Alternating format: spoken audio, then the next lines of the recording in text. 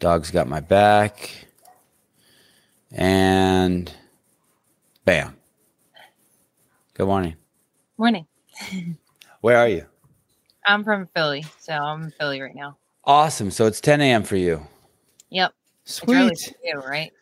Yeah, 7 a.m. Okay, guys, I'm getting off this Instagram Live. I will talk to you guys later. Sorry I have to keep doing it on this account. Bye-bye. Yeah, Amanda Levy. Yep, I jumped on the bandwagon. We know. It's okay. You got to jump on the bandwagon at some point. I might be late to the game, but at least I'm on the wagon now. Yeah, exactly. Welcome. Thank you. The guy you're seeing pop up at the bottom right now, this is Matt Souza. He's the executive producer. No one can see him live, but they can hear him. And as we talk about stuff, he'll try to pull up copyrighted footage of you doing stuff so people can see who you are. So I don't know if you'll see it in real time, but the viewers will see it on the live show, and then they'll also see it on the recording. Okay. How old are you, Amanda? I'm 24. My whole thing is somehow I just got into MMA just like watching it, maybe, I don't know, 5-10 years ago. And I shouldn't even say MMA. I got into just watching the UFC, right? And then 3 years ago, my boys started doing jiu-jitsu, and they've been doing it. I have 3 little boys, and they've been doing it 5 days a week for, let's say, 3 years. And so then slowly I just started getting more and more into MMA and jiu-jitsu and started figuring out what it is. And then I have this podcast that's mostly, it started off me just leveraging my my recognition in the CrossFit community. I worked for CrossFit Inc. for 15 years as an executive over there. But really, I just want to interview people that I want to talk to. And bam. I'm honored to be here. I slid into your DMs and you responded. And I ran that day. I ran and told all the parents at my kids' jiu-jitsu class, I have Amanda Levy on. And they all know who you are. I'm the only parent who doesn't do jiu-jitsu. Where were you born? I was born in Philly, so born and raised in Philly. I've been to a lot of different jiu-jitsu schools. I've been training for 13 years, so I started when I was 11. And it's so cool to hear that you have your kids in jiu-jitsu, because I am like the biggest advocate for like growing up in jiu-jitsu. Like I was so blessed to be able to experience growing up in jiu-jitsu, because I feel like it just gave me such a wide variety of like meeting people and like talking to people, and you're just exposed to like so much outside of your own community. Like I feel like, I was born in Northeast Philly, which is very majority Irish Catholics. So like I remember being like younger and being shocked that some people didn't believe in God. Like, you know what I mean? So like it just like opened my whole world up to like the outside world. Yeah, that's awesome. I love that. That was a great example you gave. I like to remind people constantly on this show that I would never, ever in my entire life ever believe in God, because I feel like it would interfere with my opportunity to know God. There you go. I don't want anything interrupting that. I want to be completely open-minded. Tell me more reasons why you like jiu-jitsu for kids. The self-defense aspect, I think, is just like a given. I think being a kid and knowing how to stand up to someone and not having to use like actual punches, like just being able to take someone down and control them until like a teacher comes over, stuff like that is just so beneficial to kids. And I think for me, it was a lot of like therapy, like getting out of like the real world. So like my parents went through like a horrible divorce when I was younger, but like being on the mats with like all like the adult, and I was the only kid in the adult class, but like being on the mats constantly, like around all these great adults that like treated me like I was like their little sister and took care of me. And it was such a blessing. Are you an only child? No, I have an older sister and a younger brother. My younger brother does train. So he started before me, actually. He was 8, and then he dropped out of it, and he didn't start back up until he was like 16, where I started when I was 11 and just kept going till now. And do you still live at home? Yes, I do. And you live with does your brother live with you? So my brother lives with my dad. I'm with my mom and my sister. Okay. Are you close with your brother? Yeah, we're really close. Like we travel everywhere together. He's like my best friend. My older sister's my best friend, and then my younger brother's my best friend, and then they hate each other. I think it's like the age gap. like I'm the middle child, so I just get along with both of them. Where like they have a bigger age gap, so I think it's harder for them to like connect. They love And each other, but it's a love-hate relationship. I understand. And so your brother looks up to you. Yeah, I guess so. He loves you to pieces. Yeah, he does. That's so awesome. Yeah, There's nothing better than family. it's cool being able to share a sport with him too. You know, being able to like support each other in, you know, competitions. Like I think I get more nervous for when he competes than when I compete. Like when he had his MMA fight, I was like, oh my gosh, like I'm so nervous. Not that I don't have faith in him. It's just I get so nervous like for him. I don't know. It's weird. Yeah, my son just told me he did his third tournament this weekend, and he said, you know, I shake before I go on. And I said, you shake before you go on? He goes, yeah, the whole time, right before I step out onto the mat, I shake. I go, so you're shaking when you're actually out there? He goes, no, it stops as soon as you go out there. And it kind of made me feel good because the whole time he's out there, I want to throw up, but I feel so selfish because I'm like, I'm not doing anything. Yeah. I'm just standing here with the coffee in my hand. Yeah, my dad would always tell me how nervous he got, but he always played it cool. And he didn't know jujitsu, so he didn't do jujitsu. And then I had like a lot of coaches that want to come to competitions, so I would just tell him to yell the time to me because I didn't want him coaching me and then him telling me something wrong. Right, so right. Myself. I've done that. I've yelled at my kid to stand up, and then his jiu-jitsu coach being like, "Hey, he shouldn't stand up." And I'm like, "What do you know? I don't know shit." So I'm like, "What do you mean? The guy's on top of him. Of course he should stand up." He's like, "No, you don't know. Shut the fuck up." The coach. The coach. Roll around with them? Say that again. You roll around with them at home? The kids, yeah. But I can already tell that they're my oldest just turned 7, and like I just use brute force and toss him around. But I can already tell by the time he's 9, I'm fucked. It's gonna be bad. Same with tennis. He plays tennis 5 days a week, more or less. But all 3 of them, and I can already tell. That just me smashing the ball and hitting as hard as I can at them. That's not gonna. Tennis is a cool sport. I had a girl in high school who was like ranked in like Pennsylvania for tennis, but tennis is a badass sport. It's cool. So I do skateboard. Do you skateboard? No, I don't. I feel like a lot of people in the jiu-jitsu community either like surf or skateboard, and I'm just I don't think I have the balance for it. I want to try surfing, but skateboarding was never in my range there. I couldn't fight. I couldn't skateboard. I couldn't dance. I couldn't do shit. I was the guy who got picked after like the girls started getting picked in high school. Like all the boys would get picked on, then some of the best girls would start, and then I would get picked. I was one of those dudes. So my kids are doing all the shit. Like they're gonna learn how to fight. They're gonna learn how to dance. And there you go. Hell yeah. Yeah. Okay, so at 11 years old, you start jiu-jitsu. Tell me what you were doing before then. How old were you when your parents got a divorce? 12. Okay. Yeah. So you'd already had jiu-jitsu to kind of lean on, and that family to kind of lean on. Yeah. So before I did jiu-jitsu, I was just like an athletic kid. I would do like push-ups and sit-ups while we were watching TV, like for no reason. And then I think they brought my brother first to try it, and they saw them doing push-ups and stuff. My dad was like, "Oh my God, Amanda would be perfect for this." And I did my first class, and I like just stuck with it ever since. But I played like softball, basketball. Those were the only 2 sports that I played before, like grappling. And then once I started jiu-jitsu, I would do like on and off. I did like striking. Like sometimes I do boxing, kickboxing, but it was never consistent like jiu-jitsu has always been. Like jiu-jitsu I've constantly did for those 13 years. It's all I did. Where like kickboxing and boxing was just on and off. And when you say on and off, what do you mean? Like one day a week, every week? Or you do like a month of it? Yeah, so I would do like a couple months of it or maybe like a year of it. And then I would be like a year off. And then I would go back to like, I would find a boxing gym. I would do it for like a year and a half and then I would be off. Like stuff like that.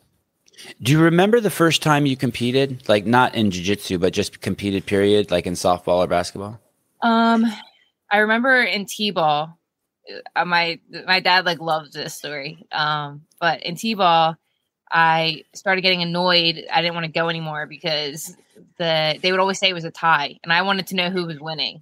So that was like the start of it. I remember like telling my dad like I don't want to go because it's always a tie. How old were you? I was probably like 6, 7. Do you remember that feeling? I guess. And what was it about the tie you didn't like? Do you remember that? I just remember being frustrated. Like I just wanted to know like if I won. like Right. I knew I think realistically that you couldn't tie every time. And I don't Yeah. even think I noticed it the first couple of games. And then afterwards I'm like, I want to know who won. Did I win? So I've always been a competitive person too. Like even when we were younger playing like Uno and stuff like that, like I hated losing. I still hate losing. But I remember my first time competing in jiu-jitsu. That was like clear as day because I lost in 15 seconds and wanted to go home and I was crying hysterically. And that was that at 11? Yeah, I was 11. Okay. So my dad threw me in a tournament like 4 months into training. So I had absolutely no idea what I was doing. My gi was like 500 times my size. Yeah. I've seen it. Yeah. I've seen that. When I go to tournaments, you see the kids and you're like with the gis that go beyond their feet. You're like, oh man. Yeah, I'm like, Dad, why did you let me go out like this? And so I like lost in 15 seconds. I cried, wanted to go home, and my dad was like, "Please just stay for just one more match." And I was like, "Okay." I did one more match and I won, and then that was it. I'm like, "Oh, I love this feeling. This is gonna be it." So then I just constantly competed for the last 13 years. When I took my son to his first tournament, he'd already been training for 2 years. It was just like 3 or 4 months ago. He was 6, and it was in Stockton. Do you know Stockton, California? Where's that at? And like, that's where the Diaz brothers are from. Oh, okay. It's inland. It's by Sacramento. Okay. It's pretty. It's hardcore. It's I imagine it to be like a small version of Philly. Yeah, I got you. And so the competition there was fierce. The kids were it was nuts. And he got beat up pretty good. And I didn't think he was ever going to want to do it again. And then I took him to the next tournament, and he won one and lost one. And then I took him to one last week or a couple days ago, and he just mopped everyone up. Yeah, in San Jose, I was like, oh, and someone told me that you need practice at tournaments. Yeah, I was literally going to say that. I think it's all about matter of just getting used to competing, especially for like kids, like just getting used to going out there and feeling what it feels like to being able to like handle like the adrenaline and the nerves and everything that you have all bottled up. And it really is crazy. Like your son was saying, how everything just kind of stops when you're out there. Like it almost feels like the whole world just shuts off and you're just in front of that person and just you and that person. The whole world just stops. Are you a big social media person? Do you spend time on social media? I hate social media. Okay. Now that my like Instagram blew up, everyone's like, you got to push your brand. You got to push your brand. I'm like, do I really? It's not that I feel like it's useful for some things, and I love being able to like communicate with people when I need them. It's like having everyone's cell phone number. You just literally message anyone. But I just hate that.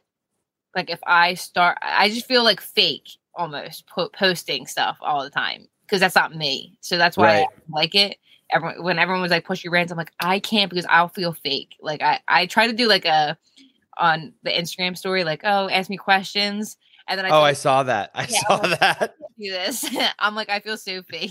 But that's good. See that, so I'll tell you, so about a year ago, I started going live on Instagram and I fucking hated it. I'm like, I feel so fake. Why am I doing this? Is this like begging for attention? I encourage you to fake it till you make it.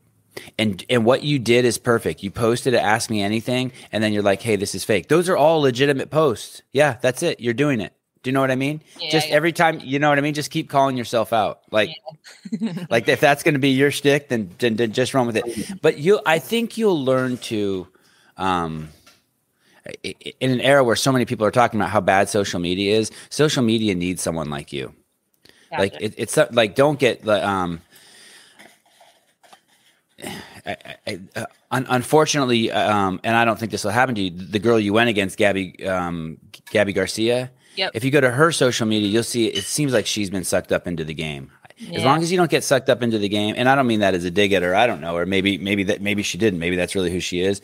But her social media, she seems like she got sucked up into the game. But I loved it when you said that. Hey, I tried this shit. Fuck this. I'm not ready for this yet. I mean, that's it. People are just looking for the next authentic person. You probably do you watch any of the Daisy Fresh guys? Oh yeah, so we got to meet them when we were down there. They're okay. So awesome. Yeah, and that's it. Like while I was doing a podcast with Heath, the guys are just walking in the background, interrupting the podcast, poking their heads, and I'm like, yeah, this is the way it should be. Yeah, it's awesome. So basketball and softball. Did you like them? I loved softball. I didn't like basketball. But softball, like if I didn't find jujitsu, I probably would have just like continued like a hardcore softball career and probably would have went to college for softball. And what position did you play? So in grade school, I pitched. So my dad was like big on putting us into pressure positions, and I think that's probably why he loved jujitsu so much, was because it's only you. I mean, it is your team too, but when it comes to like competition time, it's only you. So I pitched, and then in high school, I played like center field. Why do you think he liked putting you in pressure? Do you know why he wanted to do that to you? It's, you know, too, I think it was probably for his entertainment too. Like, you know, softball just gets so boring. But he always took pride in the fact that we were able to handle like tough positions like that, like where you're like the whole game's kind of relying on you. So I think my dad's like a competitive person too, even though he wasn't really like athletic as a kid. And I think that might be why too. But he just, you mean that he didn't, same reason I'm doing it. We were schleps and now we don't want our kids to be schleps. Yeah, probably. Yeah. I mean, I get it. It's legit. Yeah. Like my dad was like a hardcore, like dad coach, like, you know, so like, I'll give you an example. In grade school, I was like in 8th grade, and, we were in the championship for the softball game or whatever. And, we came in second, and he wasn't even mad at me. He's he's like, you played a great game. And then we were walking off with like the second place trophies, and he told me to throw out my trophy in front of the whole team and the parents. And I literally threw out the trophy, and everyone was going to get pizza after. And he goes, nope, we're going home. Let's go. We went home. Everyone went and got pizza. We went home. When I was playing softball one time, I like missed, I guess I don't even know what it was. I don't really remember it. I think I blocked it out because I was so embarrassed. But he was like, Amanda, what are you waiting for? Santa Claus? All the way. Yeah. So I know a lot of people like are like super against like parents being so hardcore, but I know for a fact that I would not be where I am today if my dad wasn't the way he was.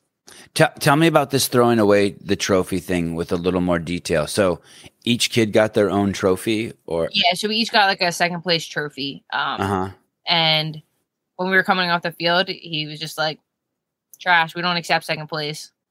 That's where I threw it right in the trash. Did you cry? No. I was used to it, and I was mad too. I'm a competitive person. I didn't want second place. So to me, like, even when I got like second place medals and stuff, and even if I fought like a great fight, my dad would tell me to keep the medal. Like if I fought hard and it was a great match, he'd be like, no, keep that. You earned that second place medal. But I wouldn't want to keep it, because I'd be like, I don't want a silver place medal. Like I want gold. Right. But yeah, so like I would throw out my medals if there was only 2 people in the bracket and I automatically got second. That was going in the trash. So it was just like a matter of like, we don't accept second place. I was talking with someone just the other day about this. I had this other podcast. I don't know if it's still going or not. Everyone always asks me, but it was with a guy named Matt Fraser, and he won the CrossFit Games 5 times in a row. And he has a story that he tells that one of the years he took second place and he hated it. I mean, he was so fucking angry. And then it ended up, and he wanted to throw it away. I think that's how the story goes. And then he ended up deciding, no, I'm going to hang that up as a reminder that I never want this thing. And he said it ended up becoming his favorite medal because it was the one to remind him always, hey, do you want second place again? Do you want to rest right now? Do you want to stop your training? Yeah, it's pretty cool, right? Yeah, that's a pretty badass mentality. And he's as I interview more and more of you guys all have these kind of what seem to non-champions as crazy stories. Like, of course it seems like a crazy story that your dad's telling you to throw away your trophy in front of the whole team. And there's all these people out there who are going to judge it. But look at you now. Like if I told you that every time I make banana bread, I hold the bowl over my head and spin around 30 times, people might make fun of me. But if I keep winning every banana bread competition in the world and it's the greatest banana bread ever, it's like, hey, fuck you. Yep. right? It's like, Yeah. this is how you bake a champion. You got to add this. You got to add this. There's like, there has to be that story where like, yeah, you had the dad who was like too hard on you. And if you don't have that, you're not going to the top. Yep.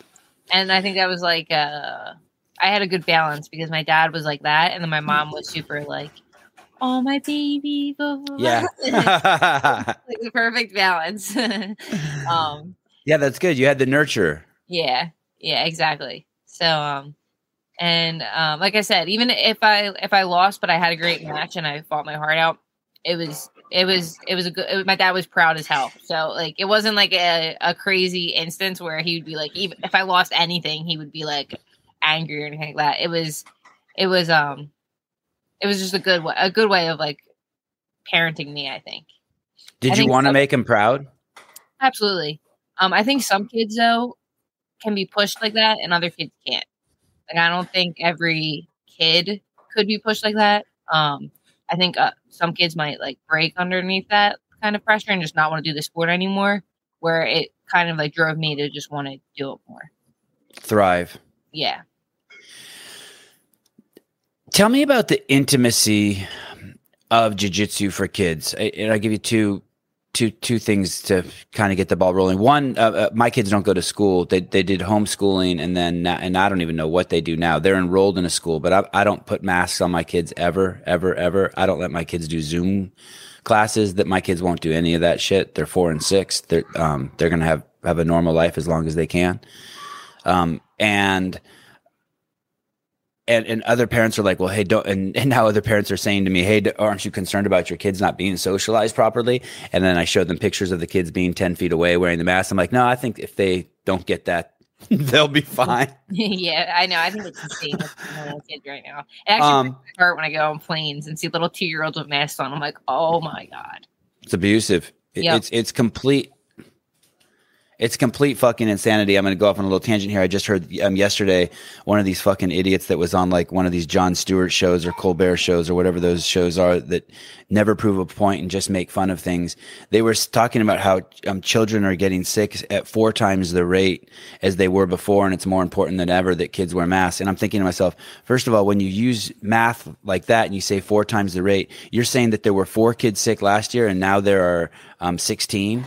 Like, those are still minuscule numbers, and you know that, so you're just manipulating the public, you assholes. And 2, if everyone knows that childhood diabetes has doubled, but if they're telling us it's doubled, you know it's quadrupled.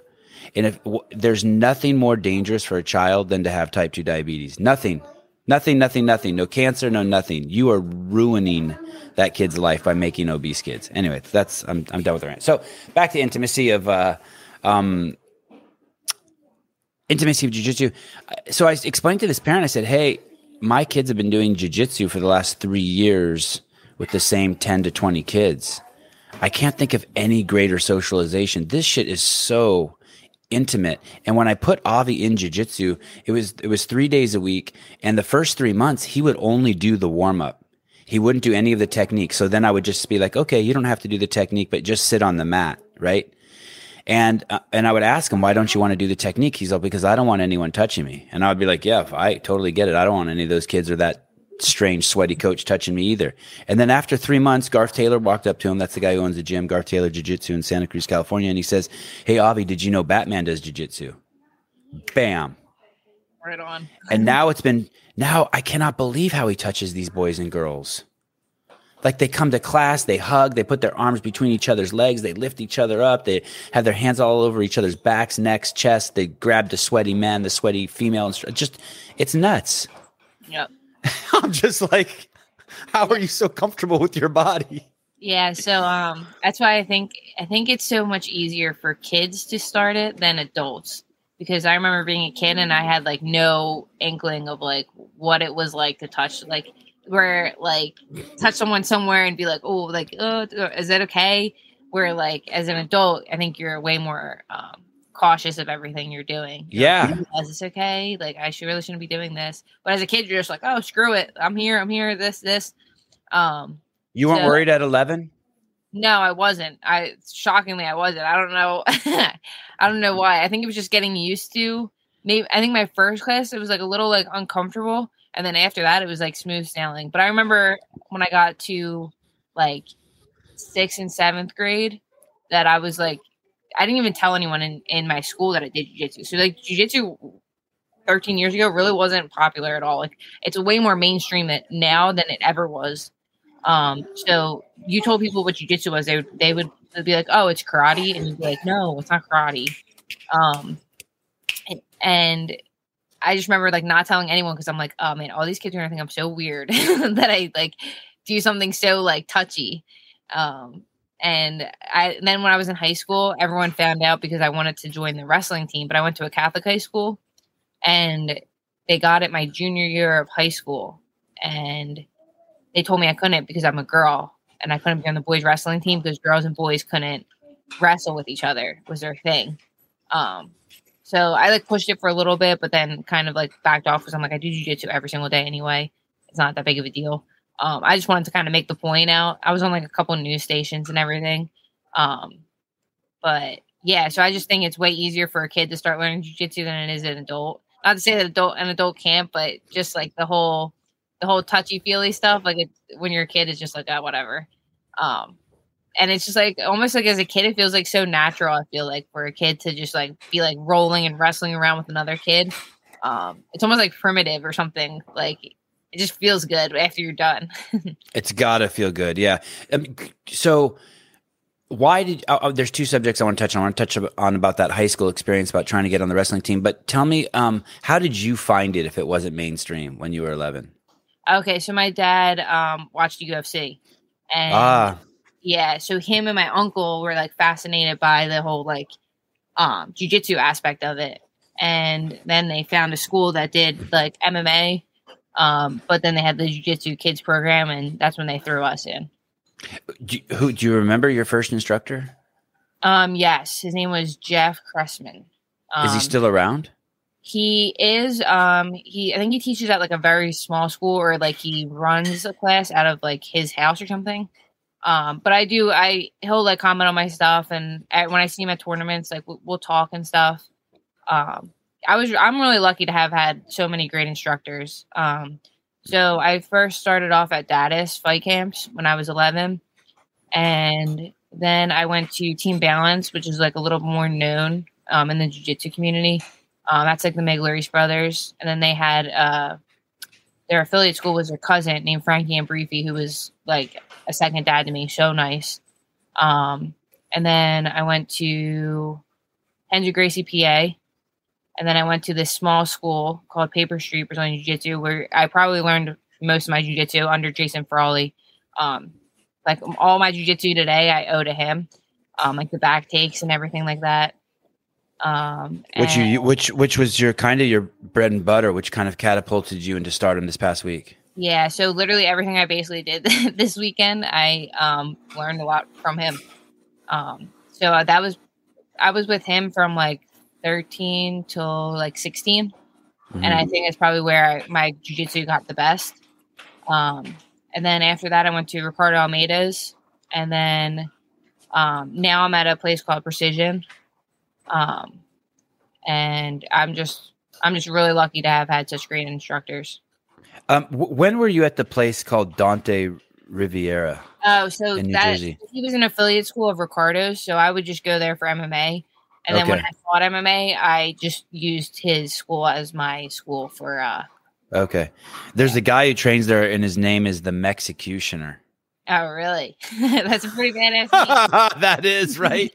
When I was researching you, they were talking about the guys who fight under that school, and there was the guy named the Mexicutioner. I was like, wow. Yeah. I hope he's Mexican. If he's not Mexican, it's racist. It's racist. But if he's Mexican, it's okay.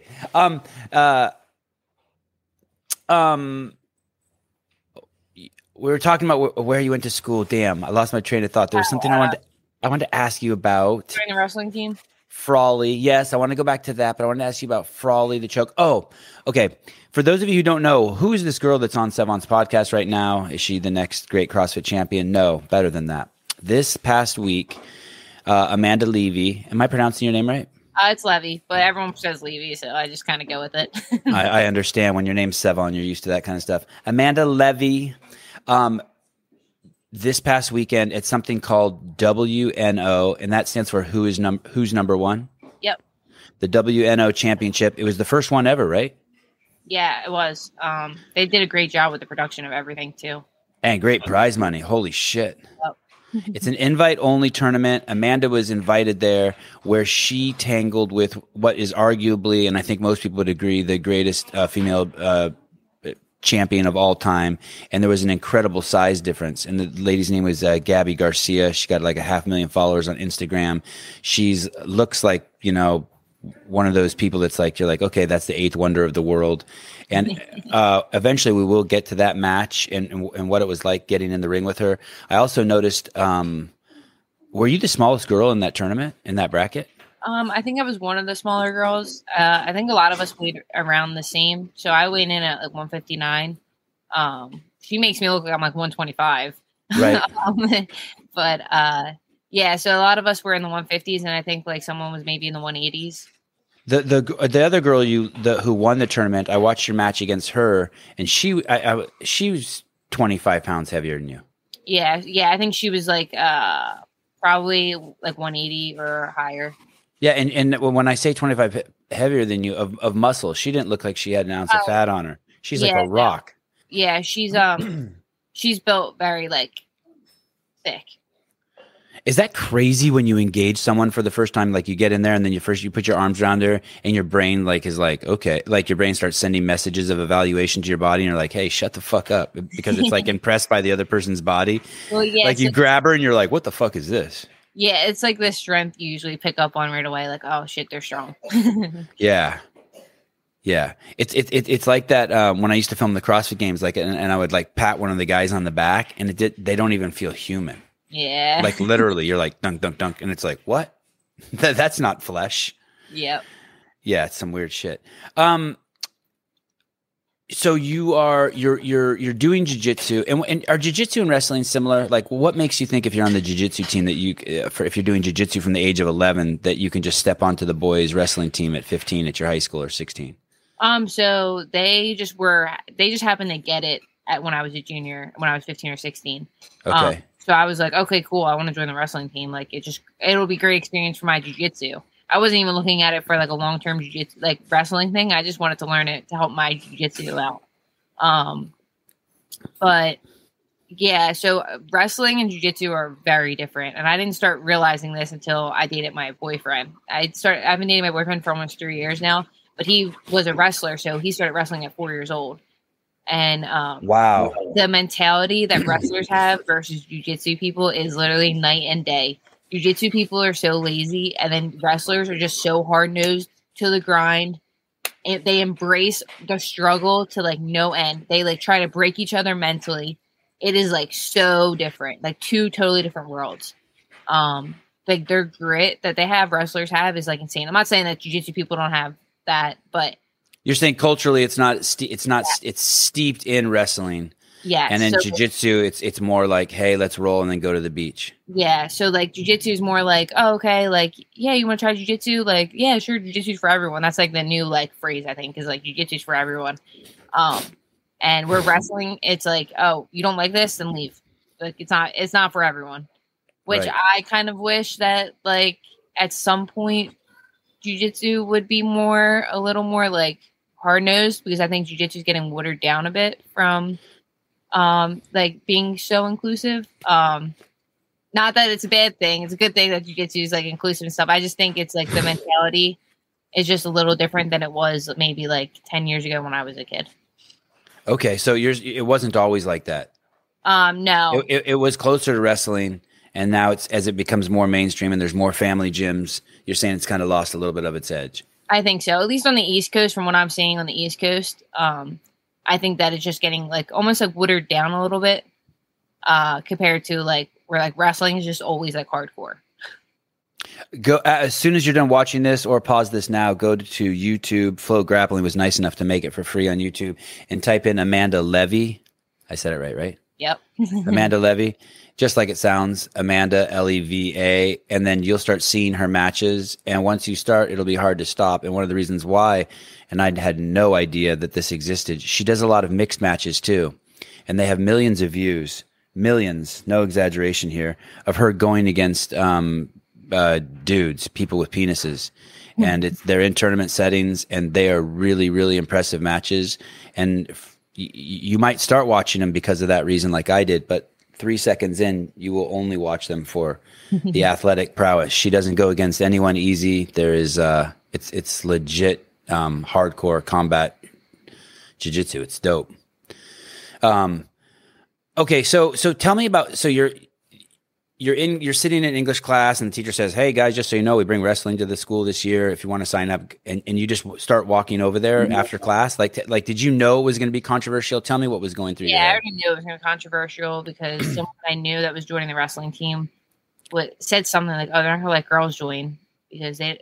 You know why? Because the Archdiocese of Philadelphia, we have. What is that? That's like one of the dudes who's like closer to God than you, like in the chain. Yeah, basically. Okay. So the Archdiocese of Philadelphia, so they like look over all the Catholic schools in the Philadelphia area. So there's all boys schools, all girls schools, and there's co-ed schools. So my school is a co-ed school.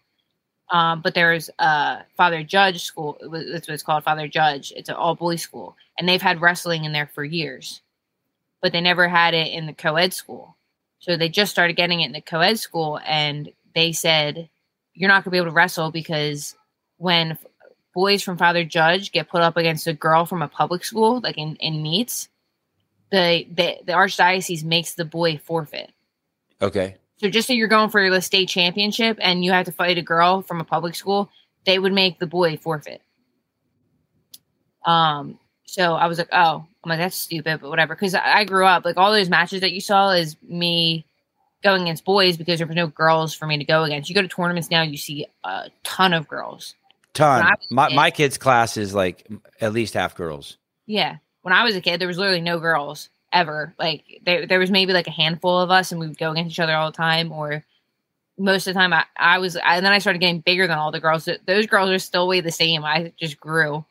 And I had to start going against boys. So I think that was beneficial to me too. I think that's what also helped me, get better, like dealing with like the strength that guys had when I was like a teenager and having to fight with that, I think has definitely helped me in my jiu-jitsu career now. But then I was walking to lunch and they had the sign up table for the wrestling team and the coach was there and I was like, "Oh, I want to sign up." He's like, "You can't." And I'm like, "Why?" And he was like, "The Archdiocese isn't going to let me sign you up because you're a girl." So I went over to like the athletic director's office and he wasn't in. And then I told my dad or whatever. And I forget how it unfolded from there. And then, we ended up contacting the news, and then they ended up doing a story on me. And when they asked for a statement from the Archdiocese, they made it sound so sexist. It was so terrible. It was like, we teach gender differences, whatever. I don't even know. I forget what their statement was. And then I was on like a couple other news stations, and it was cool because my whole high school was like super supportive. And then they found out that I did like jiu-jitsu. So everyone was like looking up all my YouTube videos, like, "Oh my God, you're such a badass," and stuff like that. So like there was like a hashtag like "Let Leve wrestle." So it was cool that they were like so supportive. And then you would catch wind of like teachers saying like, "Oh, she shouldn't be able to wrestle." And then you hear other teachers would come up to me and be like, "I hope you win. I hope you're able to get on the wrestling team." So it was just like a cool experience to like kind of navigate through. But yeah, so in the end, I just ended up giving up on it. I'm pretty sure I could have sued them because if you get any type of government funding, you have to follow Title IX, which says that basically you have to let me wrestle. Like you can't discriminate against sex. But yeah, so I just ended up like dropping it and just doing jiu-jitsu. I'm glad you said that you can't discriminate against sex, and you didn't say I can't discriminate against gender. So many people don't know the difference between sex and gender, and it's insane. Even the smartest people in the room use the word gender wrong. It's like, stop using that word. Stop using that word. You don't even know what it means. It's sex, penis, vagina. Yep.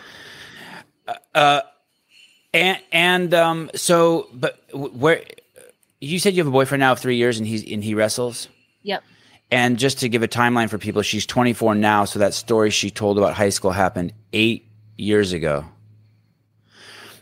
Going back to the intimacy thing, I'm in all of these matches that I'm watching you with the boys. I don't know what it's called, but when my kids are doing jiu-jitsu, there's a ton of time where you're in like closed guard when they have their legs wrapped around you, right? You're in between someone's legs, and they start with their hands on the other person's chest, where girls' boobs are. And like they're 6 years old and that's how they start. They'll be like, okay, start in that position. Or that's like a constant thing. Like when you're on top, put your hands right away on the person's chest. So as I'm watching all these matches with you against these guys, I never see them do that to you. Yeah. So, I mean, like they go like this on your shoulders. They grab your shoulders. I see guys like grab your fucking rib cage with their hands. Yeah. Well, but I never see a dude just post up right on your boobs. And are they like avoiding that or? Well, so technically you want to keep your hands like on their hips. Because if your hands are too extended, you can get arm barred. So it leaves you very vulnerable to stuff. So you don't want to. The rule is technically you don't want to go past the belly button. Okay. So there's that reason, and then probably they might have been uncomfortable, especially if they never rolled with a girl before. I know. Like sometimes they like I would hear. They would just get like annoyed that I was like in their division or whatever. But there were no other girls there for me to compete against. So it was kind of like either I'm in this division or I'm not competing. I don't blame them for being annoyed. They have to get over it. Change is hard, man. Change is fucking hard. I don't blame the guy getting up there and like being like, fuck this. He's scared. He didn't want to go against a girl. It's foreign. It's foreign. But that doesn't mean you don't got to get over it. Like you got to get over it. Like, hey, it's just like I would never get over it. I would never compete against men. You know what I mean? Like I would never go and try to sign up for a men's division. It's just I know realistically that I wouldn't be able to. I mean, like I'm sure I could beat some guys, but like if I was to go into a brown belt division, guy division, or a black belt division, guy division, like they should mop the floor with me. Like realistically, if they're a legit brown or black belt. I mean. I always say this too, like. By the way, you guys, she's being very humble. If you go watch her videos, no one wants to go against her. I don't give a fuck what belt they are. If you're her weight class, you do not want to go against her. I always say like when a new guy comes in and like I beat them up, I always tell them I'm beating you up now because I'm not going to be able to beat you up in like 2 years. Oh, so that's nice of you. That's nice of you.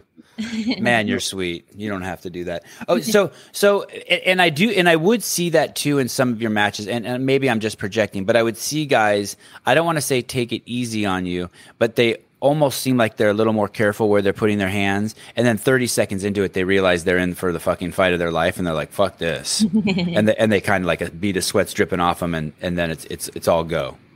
Yeah. Yeah, so, do those guys know? Like, how does a guy? Go ahead. Finish that thought. I won't forget my question. I'm actually like friends with some of them that I used to compete against. That's pretty cool now that I'm like friends with them now. But yeah, a lot of them I competed against. So I'll see them at tournaments or something. And I'll say hi to them. It's really cool actually to watch other people like accomplishing things that you used to go against in tournaments too. Yeah, because not everyone stays with the sport, you know. A lot of people like life gets in the way and a lot of people drop out of the sport, and it's just cool to see people that actually have stuck with it like you, and seeing them accomplish stuff is pretty neat. Yeah, I already this last 6 months, you know, we just started going to tournaments and we've been to 3 already, and it's really cool seeing the same parents, same kids. Yep. I can see that. Yeah, in 10 years it's going to be even more. I even exchanged contacts with one of the parents this time. Yeah. Did you like some training and stuff, or just? He has a 6-year-old girl, and my son went against her, and they were in the same class. It's the second time they've met up, and he's so sweet, and I feel like I'm sweet to his kid, and I just like, okay, I want to have this guy's contact. You know, he lives probably like 70 miles from me. I don't know what the intention was, but I just wanted to like have the option, right? Maybe as they get older, for sure. Yeah, that's awesome. Tell me how that works in mixed competitions. Do the guys like at my kids' age, they're just mixed just because they're all mixed. But like, how do you end up going against? You're at a competition setting. How do you end up going against a man? So I never. When you're 18, you go against women or men. So 17, 16, 15, all the way down, you're going against either a girl or a boy. So they usually separate girls and boys division, but then there was never any girls for me, like in that, they separated by weight, age, and then skill level. So there was never any girls in like my weight or age and the advanced division. So I would always have to just be put in the boys division because that was that. So there weren't even other girls in it. No. Yeah. So like I said, like when I tell you, you go to tournaments now and you see like all these little girls, it's absolutely insane. Like I can't even believe it because when I was a kid, there was no girls in the division, in like the divisions. Like you would see girls and then they'd be gone like the next tournament. They would never stick around. Like there was like 3 of us that were like that were girls that were dedicated and would be at competitions all the time. But they were a lot smaller than me too. So it was Danielle Kelly, who's still in the game now. She's still big in jiu-jitsu. She was on Who's Number One with me. Okay. She was in the 115 division. So she just never grew. She was little all the time. And then there was this other girl that we used to always have to go against too. And there was literally only 3 of us in that circuit really. And then, they would always end up going against each other. And then I would always have to go against the boys because I weighed more. Can you make 135? I made 135 one time, and I will never do it again. I hated it. It was so dry. It was terrible. So if you fight MMA, if you continue fighting MMA, you'll go 145? Yeah, so I'm signed with the PFL right now, and they only have a 155 women's division. So, which is nice because I could just literally eat clean and be at 156 easy. Yeah. Where I did fight at 145, and that was an easy weight cut for me. So if I left the PFL, I would fight at 145. PFL is Professional Fight League? Yep. So going back to the tournaments, you would go to a tournament and they would be like, hey, there's no women. We're going to sign you up for the men. And then they would be like, how much do you weigh? And you'd be like, 140. What belt are you? You would say, whatever, blue. And then they'd say, okay. And then you would be in there against dudes who are 140 blue belts? Yeah.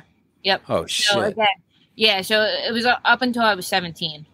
So I started doing the women's division. So my dad was a psycho when I told him with divisions. So he would sign me up for my regular division, right? So my age, weight, and skill level. And then he would put me in the weight class above me. And then he would put me in the age bracket above me. And then he would put me in the age and the weight class above me. And then he put me in the women's division. So I would do like 9 divisions. Most kids do 2 divisions, their gi division and their no gi division. Yeah. I would do like 9 divisions and get like 13 matches in a tournament. And I would literally just get done one match, get up. They would be calling my name at 2 other mats, and I would go to the next mat, get up, go right to the next one. No break. You shouldn't have told me that. My poor kids. You shouldn't have told me that. My poor kids. For those of you who don't know how crazy that is, my kid signed up for no-gi and gi, and the gi competition, there were tons of kids, and no-gi, there's like most parents only take their kids there for 2 matches, 1 division. And I signed my kid up for 2 divisions, and it was already like they had to like mix age groups and weight groups because there were so few kids who would do no-gi.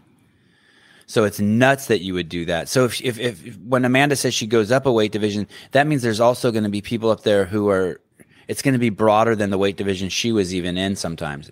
Man, and would you clean up? Would you win all the matches sometimes? Not all of them, but there was a lot of boys that would give me a hard time.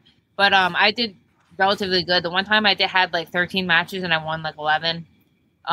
It was so beneficial, and then everyone knew who I was because they would just see this like.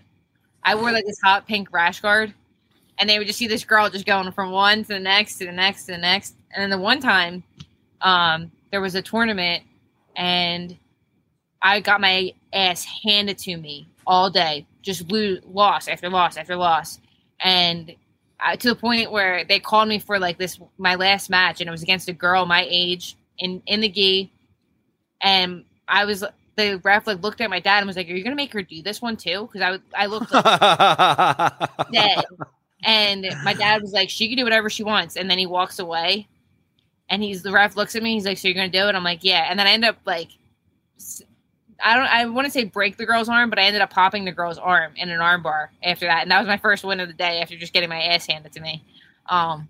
So yeah, that's one of my favorite stories too. It's just like it was so funny because I remember I would just did not want to do it, and my dad goes, "She can do whatever she wants." And I'm like, that makes Leave it to you. Put the yeah. pressure on you. Yeah, good.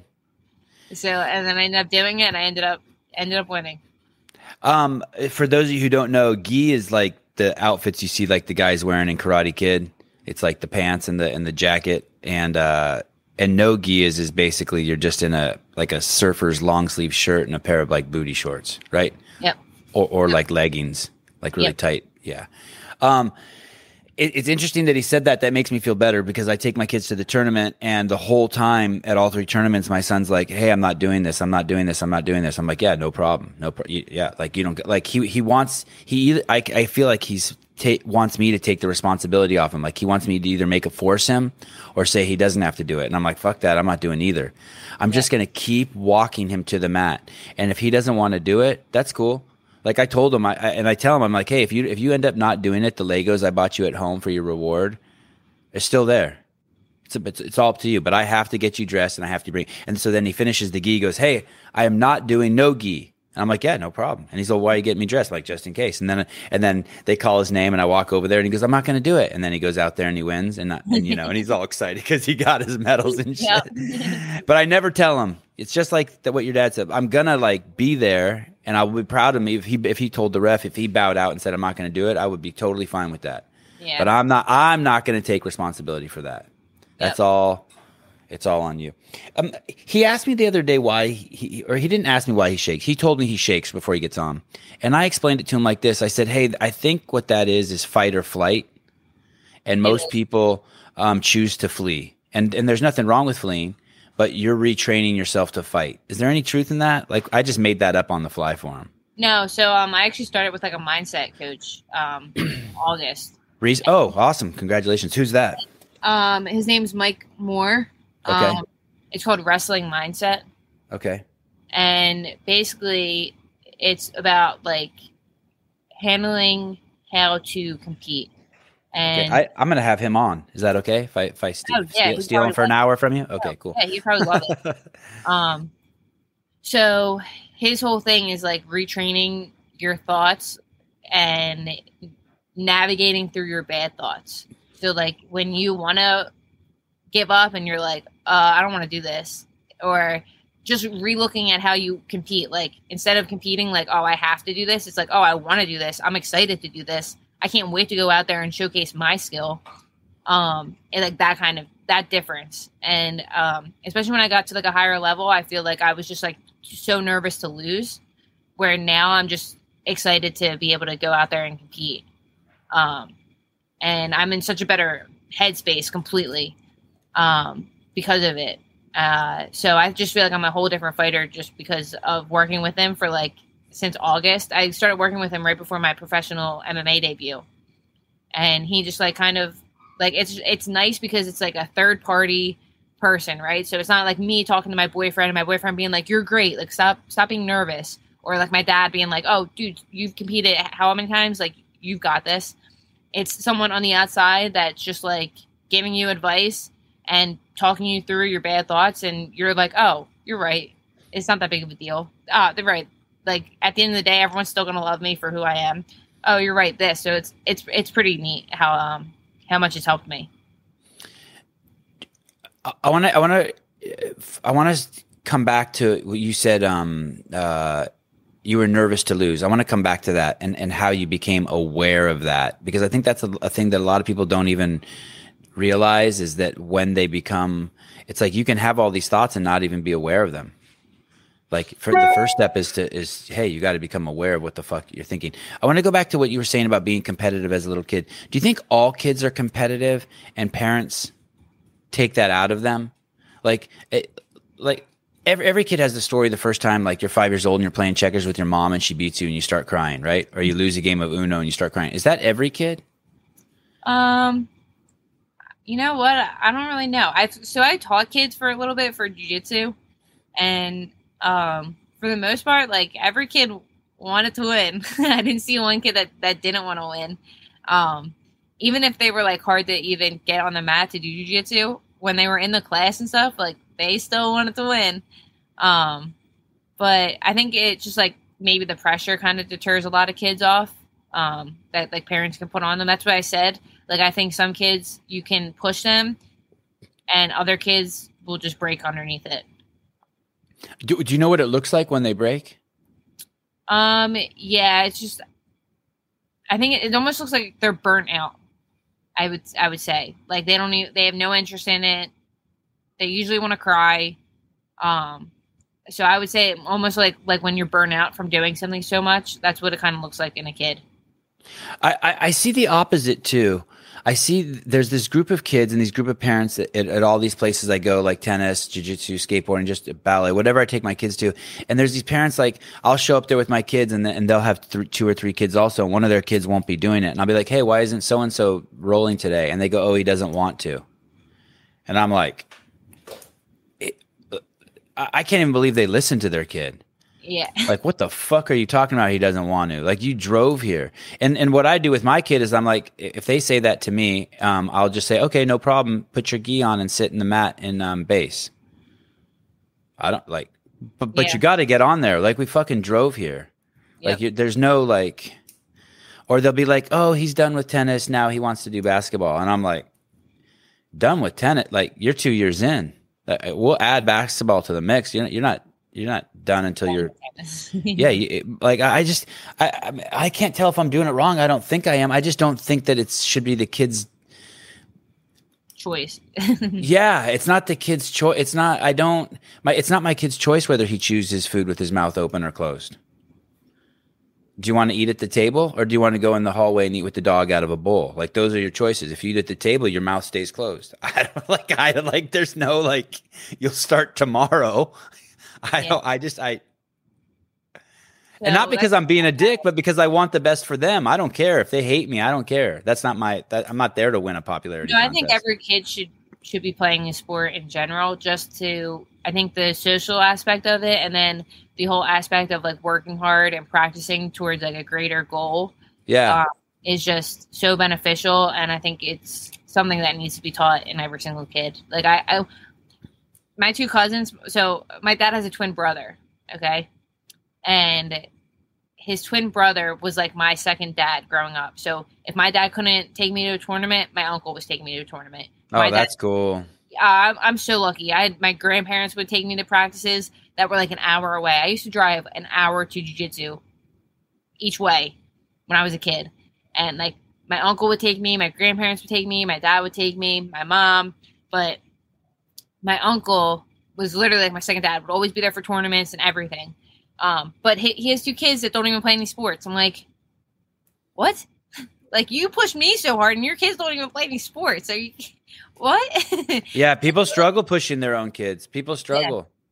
Yeah, so it's like night and day. I take 3 kids, so it makes me feel a little better, but it's 20 minutes to jiu-jitsu, and it's an hour drive home because of traffic. I do that 3 days a week, and then the other 2 days they come to the house. And I'm glad to hear you say that about the striking thing too, because my kids do. I sign them up for striking 1 day a week too, where one of the instructors comes to the house and they hit pads. That's awesome. Yeah, it's pretty cool. It's crazy to see a 4, 5, 6-year-old do that, because it's more like a math lesson. Yep, I know. It's so like technical. It's crazy. Woo! It's crazy. Screaming out the numbers. Tell me about WNO. Like, what do you know about it? How did it pop on the scene? How did you get invited? Like anything and everything, like, and how it relates to Amanda Leve. So who's number one is it started. It didn't even start that long ago. I want to say maybe 2 years. And they were just good at getting into like the mainstream of the sense of like good spectators. Flow grappling, which like does like everything for like jiu-jitsu nowadays, like videotaping high level matches and tournaments. So it was just like a collaborative effort of like those two coming together and just putting on a great show of like athletes and stuff. So they are like an invite only. So like you have to be invited to go and compete for them. And do you know who owns Flow Grappling? It's a website, right? Yeah. Yeah, so they have like flow wrestling, flow grappling, flow everything, flow gymnastics and stuff like that. I don't really know who owns that, but yeah, they just do such a great job with production and stuff. They really make you feel like you're like in like a legit like professional setting. They're like videoing you, like you're videoing your warm ups and everything. So it's pretty neat. So who's It's a number guy one? named. It's a guy named Martin. Mark. What's the guy's name? Map just pulled it up. He googled it. I don't know if his last name, but it looks like Martin is CEO. I don't know. Oh, that's the good. He just has one name: Flow Grappling owner Martin, CEO. It's like Share, but Mark. Okay, is it a public company, Matt? No. So it's okay. Okay, cool. Okay, sorry, Amanda. So they make you feel professional. Yeah. So they like mic'd up.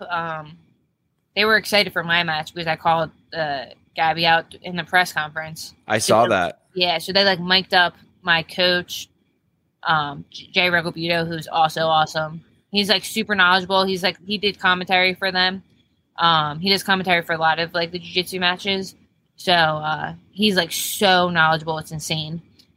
So supportive too. He's like a always so happy, so grateful to be in the moment kind of guy. So it's cool to have him in my corner. And they mic'd him up for like. Did they call? Let me stop you for a second. Do they call? Do you get a DM saying, "Hey, this is so and so from Flow Grappling. Would you like to enter the WNO?" So Jay Regalbuto has a lot of connections because he does commentary. So any opportunities that I get in the grappling community is usually through him reaching out, being like, "Hey, can Amanda be on this card? Hey, you need someone for this card," and they'll throw me on. Wow. And do you have an agent? No. Well, now I do like a management company for my MMA, for like professional MMA, just to negotiate numbers and stuff. But like for jiu-jitsu, I usually just go through Jay. Who is your MMA manager? They're called Sucker Punch. Sucker Punch Management. Yeah. I'm trying to think if it was. There's someone who I interviewed in the UFC who's with Sucker Punch. I'm trying to remember who it is. They do a lot of professional fighters that are like in the UFC, Bellator, and stuff like that. They have a lot of good athletes. They reached out to you? Sucker Punch? Or Sucker Punch? So Sucker Punch, the way I got them was through my striking coach. He had a guy that was managed by them, and then he reached out to them and said, "Hey, if, you see any professional organizations looking for a 145er or 155er, I have a female that's trying to get her first pro debut." And they're like, "Okay, cool." And then they heard about the PFL needing a 155er, and they called my coach up and was like, "Oh, is Amanda in?" And I was like, "Hell yeah, let's do it." And you won. Yep. And you didn't have to do any amateur fights? You just jumped right into the professional? No, I had 2 amateur fights, but the problem with amateur fights was that I couldn't get anyone to fight me in amateur because they would see my jiu-jitsu background and then they would be like, "Yeah, I'm not fighting her. She's too experienced in jiu-jitsu." So I had your jiu-jitsu really is going to be a problem for people. Yeah, I hope so. It's going to fucking be a problem. Do you have any concern? Sorry, I know we're getting ahead of the game. I want to go back to WNO, but do you have any concern like when you see people like Ben Askren and you're like, "Oh shit, I don't want to end up like that"? No. I kind of, so my thing is too, like I'm not I guess like a huge fan of the sport. Like I'm not a spectator for the sport. Like I don't I'm not like a diehard UFC fan or a diehard like jiu-jitsu, fan where I'm like watching all the matches and stuff. Like I am someone that rather be doing it than watching it. Okay. So, like I was never big into watching sports ever. Like in my whole entire life, like I just never football. Like if it was a big game, yeah, cool, let's watch it.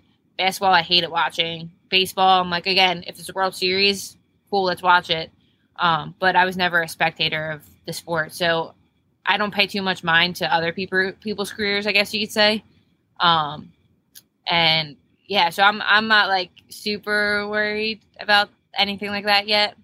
And then my last MMA fight, I got knocked down. So I got the feeling of basically what it's like to have your legs shut off. And I was able to bounce back. So we'll see how the next one goes. Wait, I didn't see that. Your first fight that you won, you also got knocked out for a second? Yeah, so my pro debut for Uh-huh. the PFL, the first round, I was actually winning on my feet striking wise, and then that one punch just came. It hit me like right here and like the jaw, and it just like I was still completely aware, like not like nothing shut off up here. It was just my legs completely just turned right off. Like she almost like hit a switch that turned my legs off. It was the wildest thing I've ever felt, and I got like knocked down, and she came forward, and then as she came forward, I was able to grab a single leg, take her down, and get her a naked choke. Isn't that crazy? I watched that fight and I didn't even know. Yeah. So like my first, But you knew. yeah, my first amateur fight was in New York, and I won that in like 2 minutes. So like it sucked because I'm like, damn, this wasn't even an experience. I mean, like it was great, but it was also like, damn. So then I did like a boxing match and a kickboxing match just to get more experience on my feet. And then I had a fight in 2019 in West Virginia. So West Virginia is cool because it's pro rules, but it's amateur. So I went 3 rounds with that girl, and on the third round, I knocked her down with a hook, and I just didn't finish in time. Like we were ground and pounding, and then the time went off. But my whole point of that match was I wanted to stay on my feet to get more experience of like what it's like to get punched and just be able to be in the game, because amateur does not matter. You know what I mean? Like you can have like 1,000 losses, and then once you go pro, you're 0-0 again. So amateur doesn't mean anything. So you might as well try to get all the experience you can in amateur before you go pro.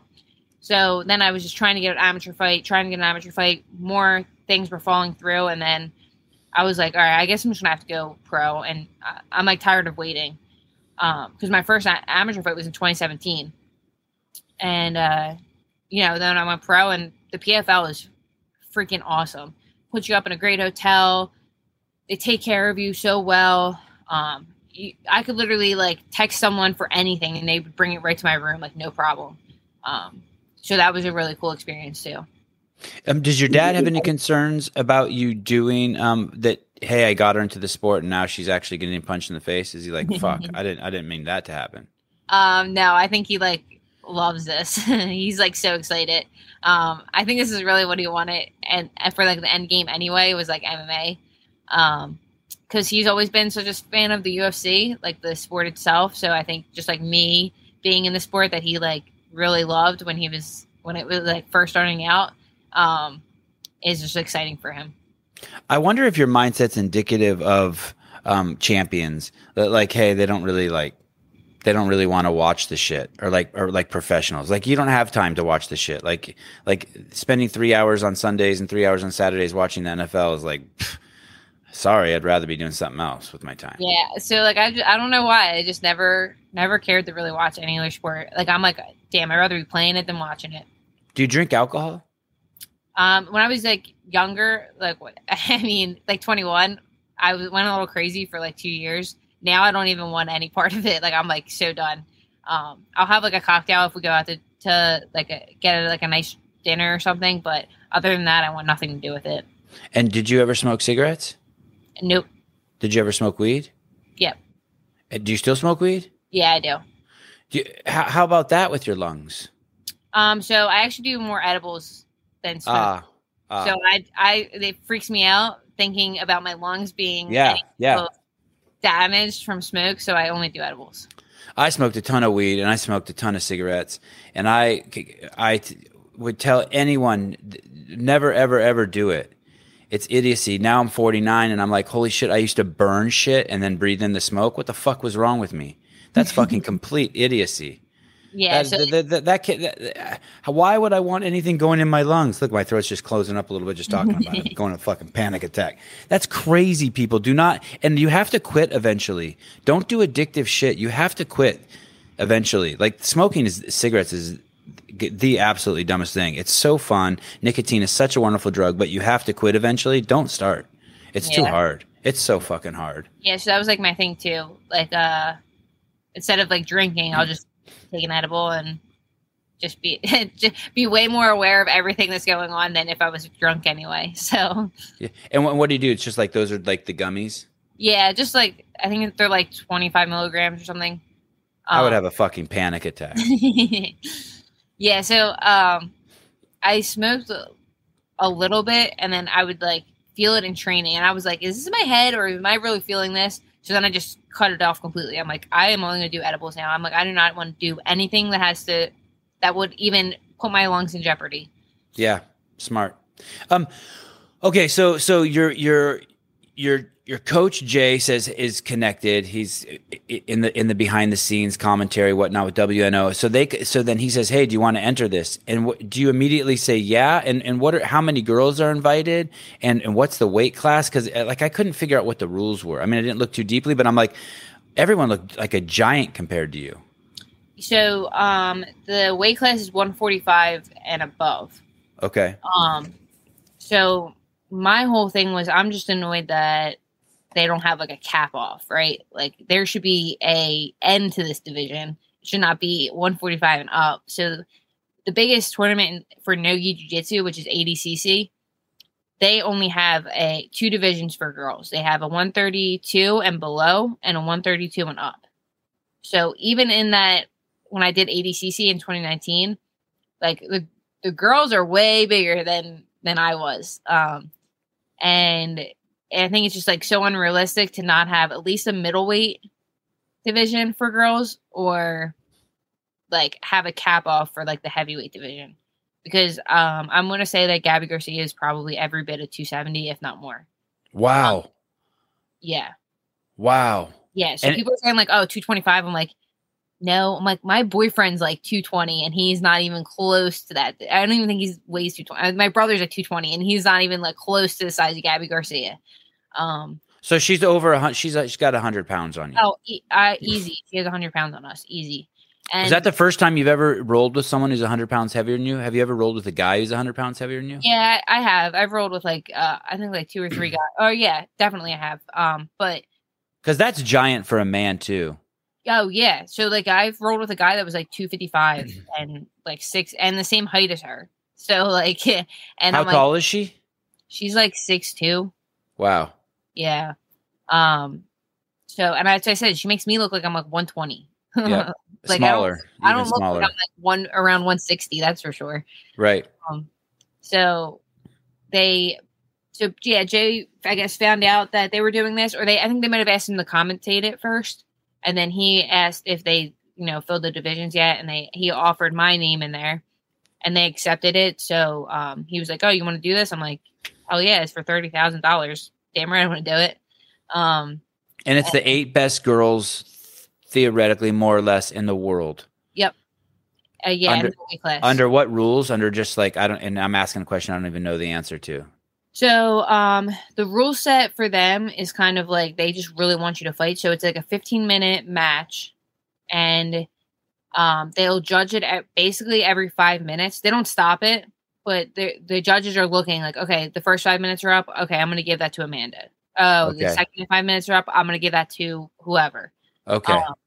So it's basically off of like position submissions, like who's being the aggressor and stuff like that. Like who's being more dominant. Okay. And I think 15 minutes might be like too long, because if you get someone that like stalls, likes to stall and just like not move, it's like kind of a rough match to watch. Right. And their finals matches are a half hour. Okay. So yeah. So anyway, so then it's just an 8-woman bracket. And I had a feeling I was going to be fighting Gabby because they came out with like the odds a couple days before they released the bracket, and they had me like the 8th seed. So meaning the worst one. Yeah. So and they had her as the first. So as the best. Okay. Yeah. So I'm like, we'll throw Amanda in there with Gabby, and Gabby will just eat Amanda up and move basically. On. Okay. So I like had a feeling, but they weren't going to release the bracket until we were at the press conference. So that whole press conference thing where they have us sitting at like a long table, they have a guy asking questions like in the middle, and all of us are on each end of the table. And then they say, okay, we're going to release the bracket in front of you guys. So they want to catch your reaction, I guess, on camera. So they do that, or even before that. So we were all there to weigh in, and technically, like my division didn't have to weigh in. I don't even know why they had us weigh in. I think they were just doing it for like the the cameras and like to get a picture, and they wrote down our weights. And I'm like, where's Gabby? Like to the other girls. And the other girls were like, you're not going to catch her dead on a scale. I'm like, oh, right. Because she doesn't want everyone to see the actual like weight difference that she has on us, like the actual number. And then I'm just like sitting there and I'm like, because I know I'm going to get her. So I'm like, that's just so annoying. Like, how unprofessional are you not to show up to weigh in? Like when we're all here and you're not. Right. I'm just getting mad. And then I tell my boyfriend and my coach, I'm like, I'm about to ask some, like they had like a rules meeting. So I'm like, I'm about to raise my hand and be like, does Gabby have to weigh in too? And my boyfriend's like, no, do it. Wait for it. Wait for like the press conference. And I call my dad. My dad's like, yeah, say it at the press conference. Like, okay, yeah. I hope I get to meet your dad someday.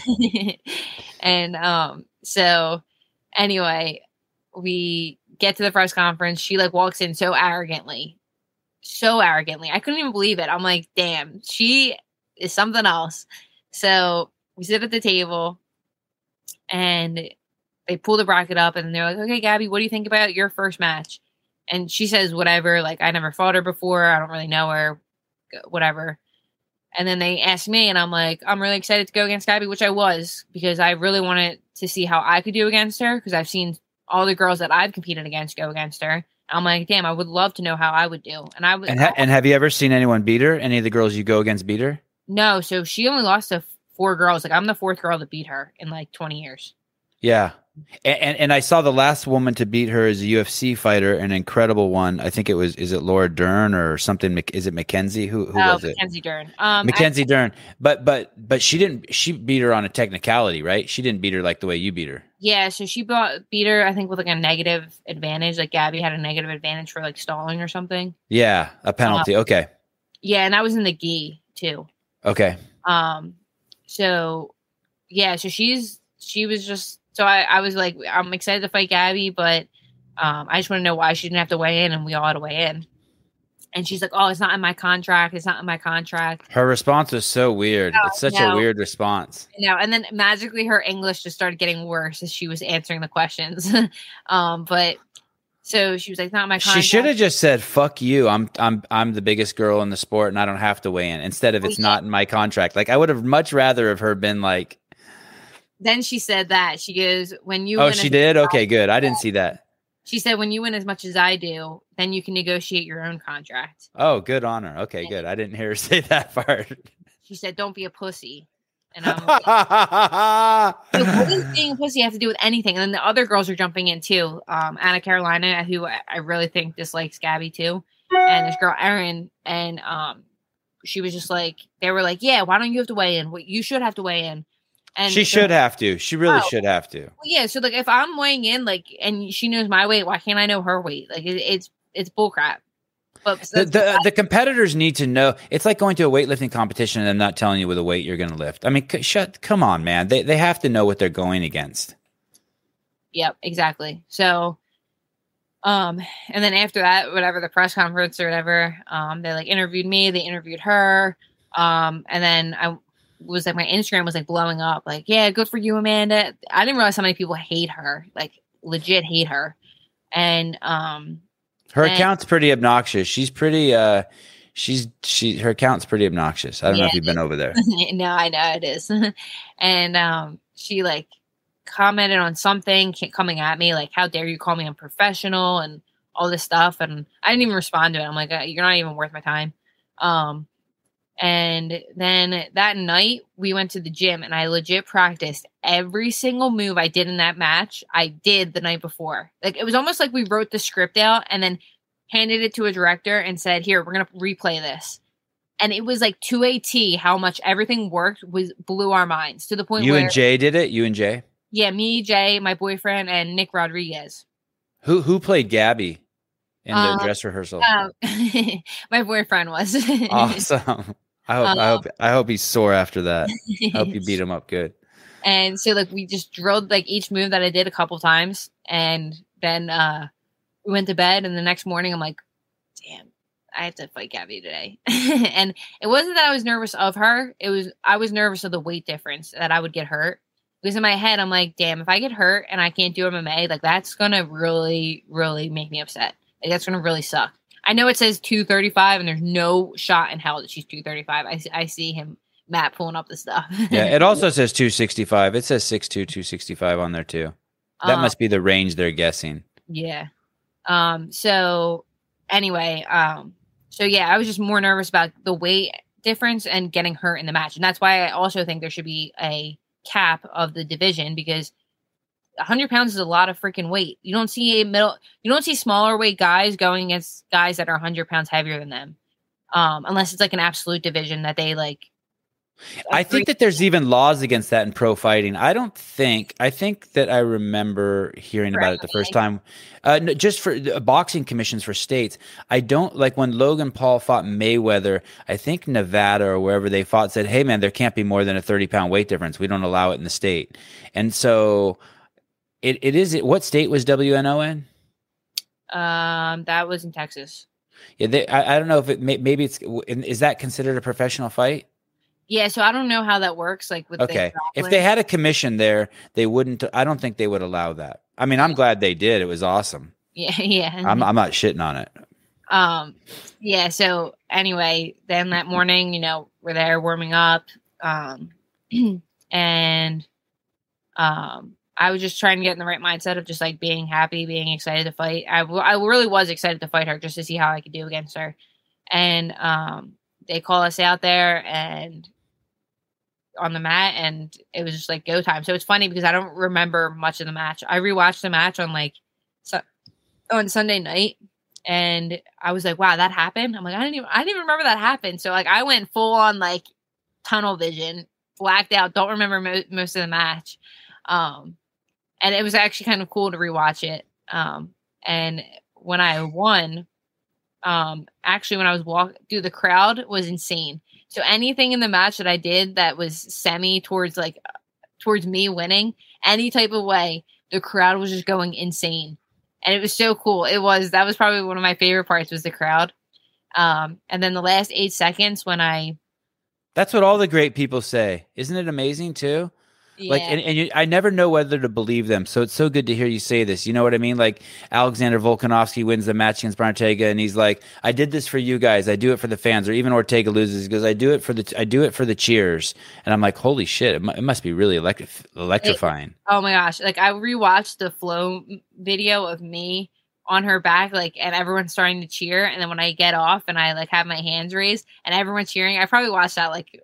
Because like it just doesn't get old for me. I'm like, it still gives me goosebumps. But like being in that moment was just so cool. Like to have like a whole crowd, like it was almost like deafening in there. To how loud they were, like a standing ovation and everything. It was super neat. But anyway, like I had a whole game plan. Like I wasn't going to let her bully me. Like she bullies a lot of girls, and that's how she wins all of her matches. What does that mean, bully? Like just coming in like really rough and like pushing forward really hard. Like, she notoriously, I would say, wins her matches by like being on top and just laying on people. Like, that's what I thought when you didn't finish that rear naked choke. If I'm saying it right, I thought you were toast. I thought she was going to roll over on you and hold you down. And did you think that too? You're like, uh-oh. I couldn't even tell you what I was thinking in the middle of that. Okay. Fair. So I remember trying to squeeze the rear naked choke and thinking like, damn, it feels like I'm choking a tree. Like her face was purple and stuff, but I couldn't tell you if it was purple or not. I just felt like I wasn't getting anywhere with my, like normally when you squeeze a rear naked choke, right? Like your arm kind of like gives into you, where like when I was squeezing her, it just was not moving. Like nothing was moving. So I'm like, damn, this is terrible. And I think if she was a normal sized girl, that she would definitely have tapped. So was it in deep, as they say? Oh yeah, like her face was purple. If you rewatch the match, like her face was like super, super red. Did you hear the gurgling that I always hear the commentators talk about? No, honestly, I couldn't hear anything because the crowd, when I locked it up, they were screaming. I couldn't hear that corner, like, or anything. So has anyone ever gotten out of one of your rear naked chokes before that's set in that deep? She's the first one. Like any other person since you've been 11 years old that you've done that to, bye-bye. Men have. Okay. Like my brother, if I lock up a rear naked choke on him, he can get out. It's like What did you call it? A renegade choke? oh no, a renegade choke. I probably Oh, sorry. Okay. But yeah, so like my brother can get out of it, but he's like also like 200 something pounds. But yeah, so like once she got her fingers in, I guess that's what was like stopping it. She had like right here, and she was just strong enough to hold out.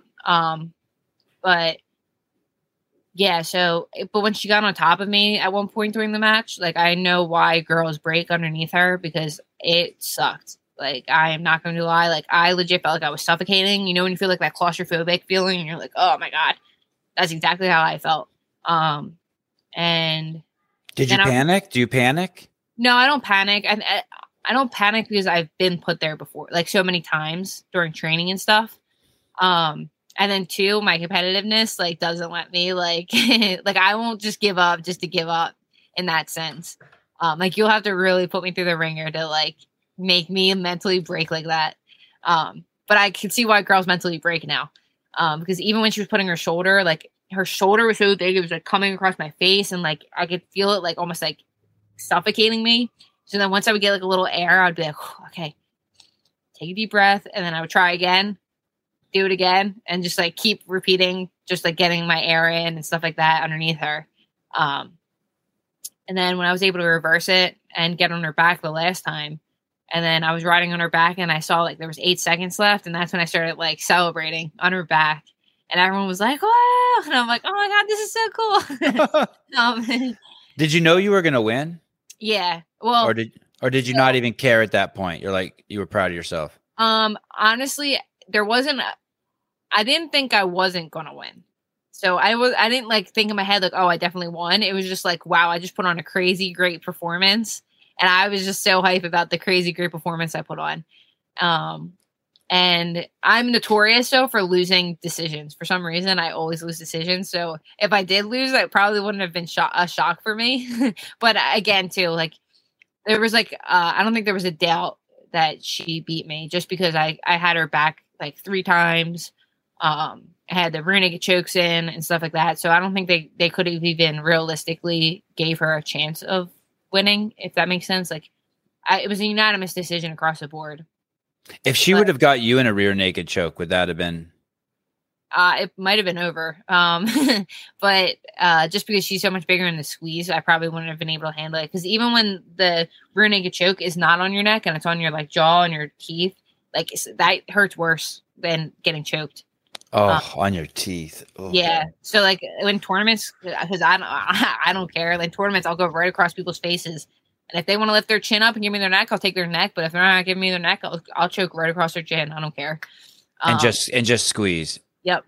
And they'll usually tap. Training. I won't do that in training to like people that I actually train with. That's just stupid.